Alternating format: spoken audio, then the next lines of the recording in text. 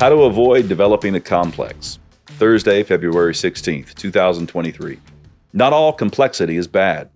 Complex wines are enjoyable enough.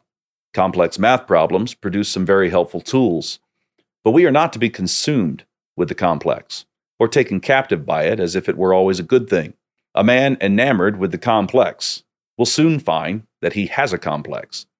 He does not enjoy untangling knots, but rather enjoys being tangled up in them. Take the Gnostics from Irenaeus' day. They had their supreme God who sat atop a divine hierarchy of other gods. One of these lesser gods goes rogue and out pops a semi-divine ignorant being who forms the material world as we know it.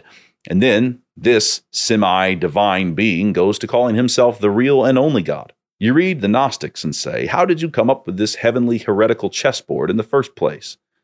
The fact is, false doctrine can only get that complex when the guys making it up really want to sin. They say, if I run the equation that way, then voila, I can sin. The Gnostics were known for luring away married women from their husbands. Their hearts were all tangled up, and their doctrine followed. So what about you? You may find yourself in relational knots, mental knots, emotional knots, or financial knots. Whatever the knot is, the way out is simple faith and obedience. God untangles the knot. To him belongs the secret things, the diagram of all the moves that need to be made. Our job down here is to execute, to do the next good work that God has set in front of us. You can't solve this math problem in your head, but you can take the step God has prepared for you. Daily, straightforward obedience. Not easy, but simple enough. The American family is in a bad way.